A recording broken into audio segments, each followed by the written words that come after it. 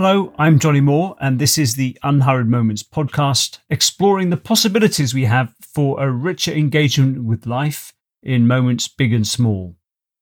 Today, I'm going to share my all-time favourite moment from 20 years of watching improv performances.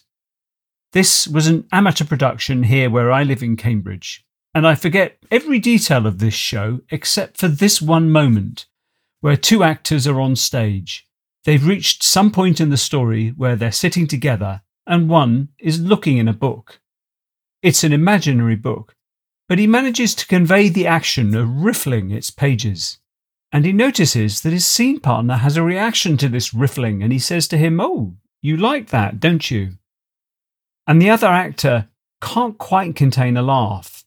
And then the audience laughs too, because it's like the fourth wall has been slightly broken in that moment. And then the first actor says, "I'll do it again." And he does it again. And the second actor laughs a little bit more. And then so do we in the audience. If you showed a script describing this moment in the scene, it wouldn't be that funny. Yet there was something quite delicious about that moment. It had a frisson. And that's a word I guess I'd like to use more often.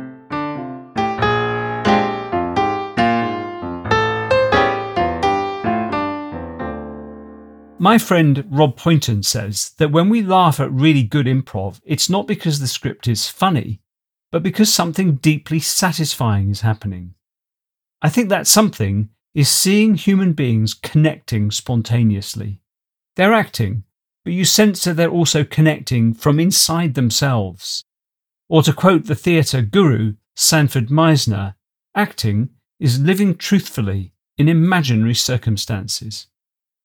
And I think in our highly stimulated, busy and pressured world, we might easily miss a lot of these opportunities for tiny moments of real connection that might be much more satisfying than the grander goals we set for ourselves, and even more so for the grand goals that others are busily setting for us.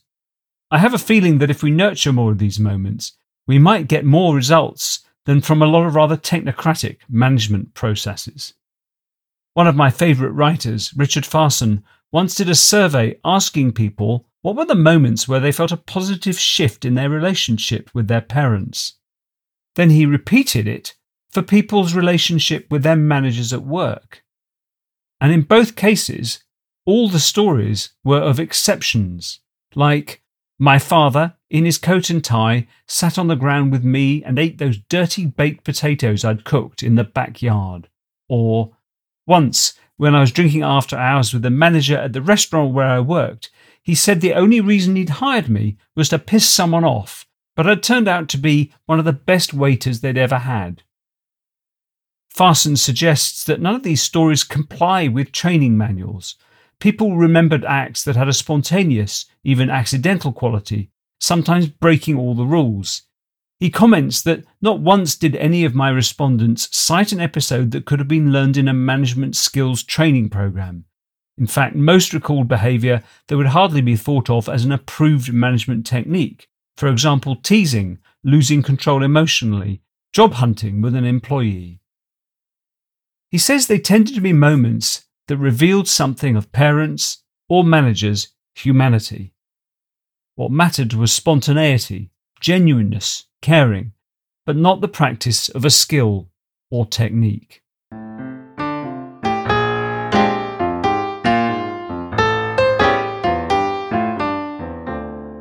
Thanks for listening. You can find out more at the website unhurried.org, and please join me again soon.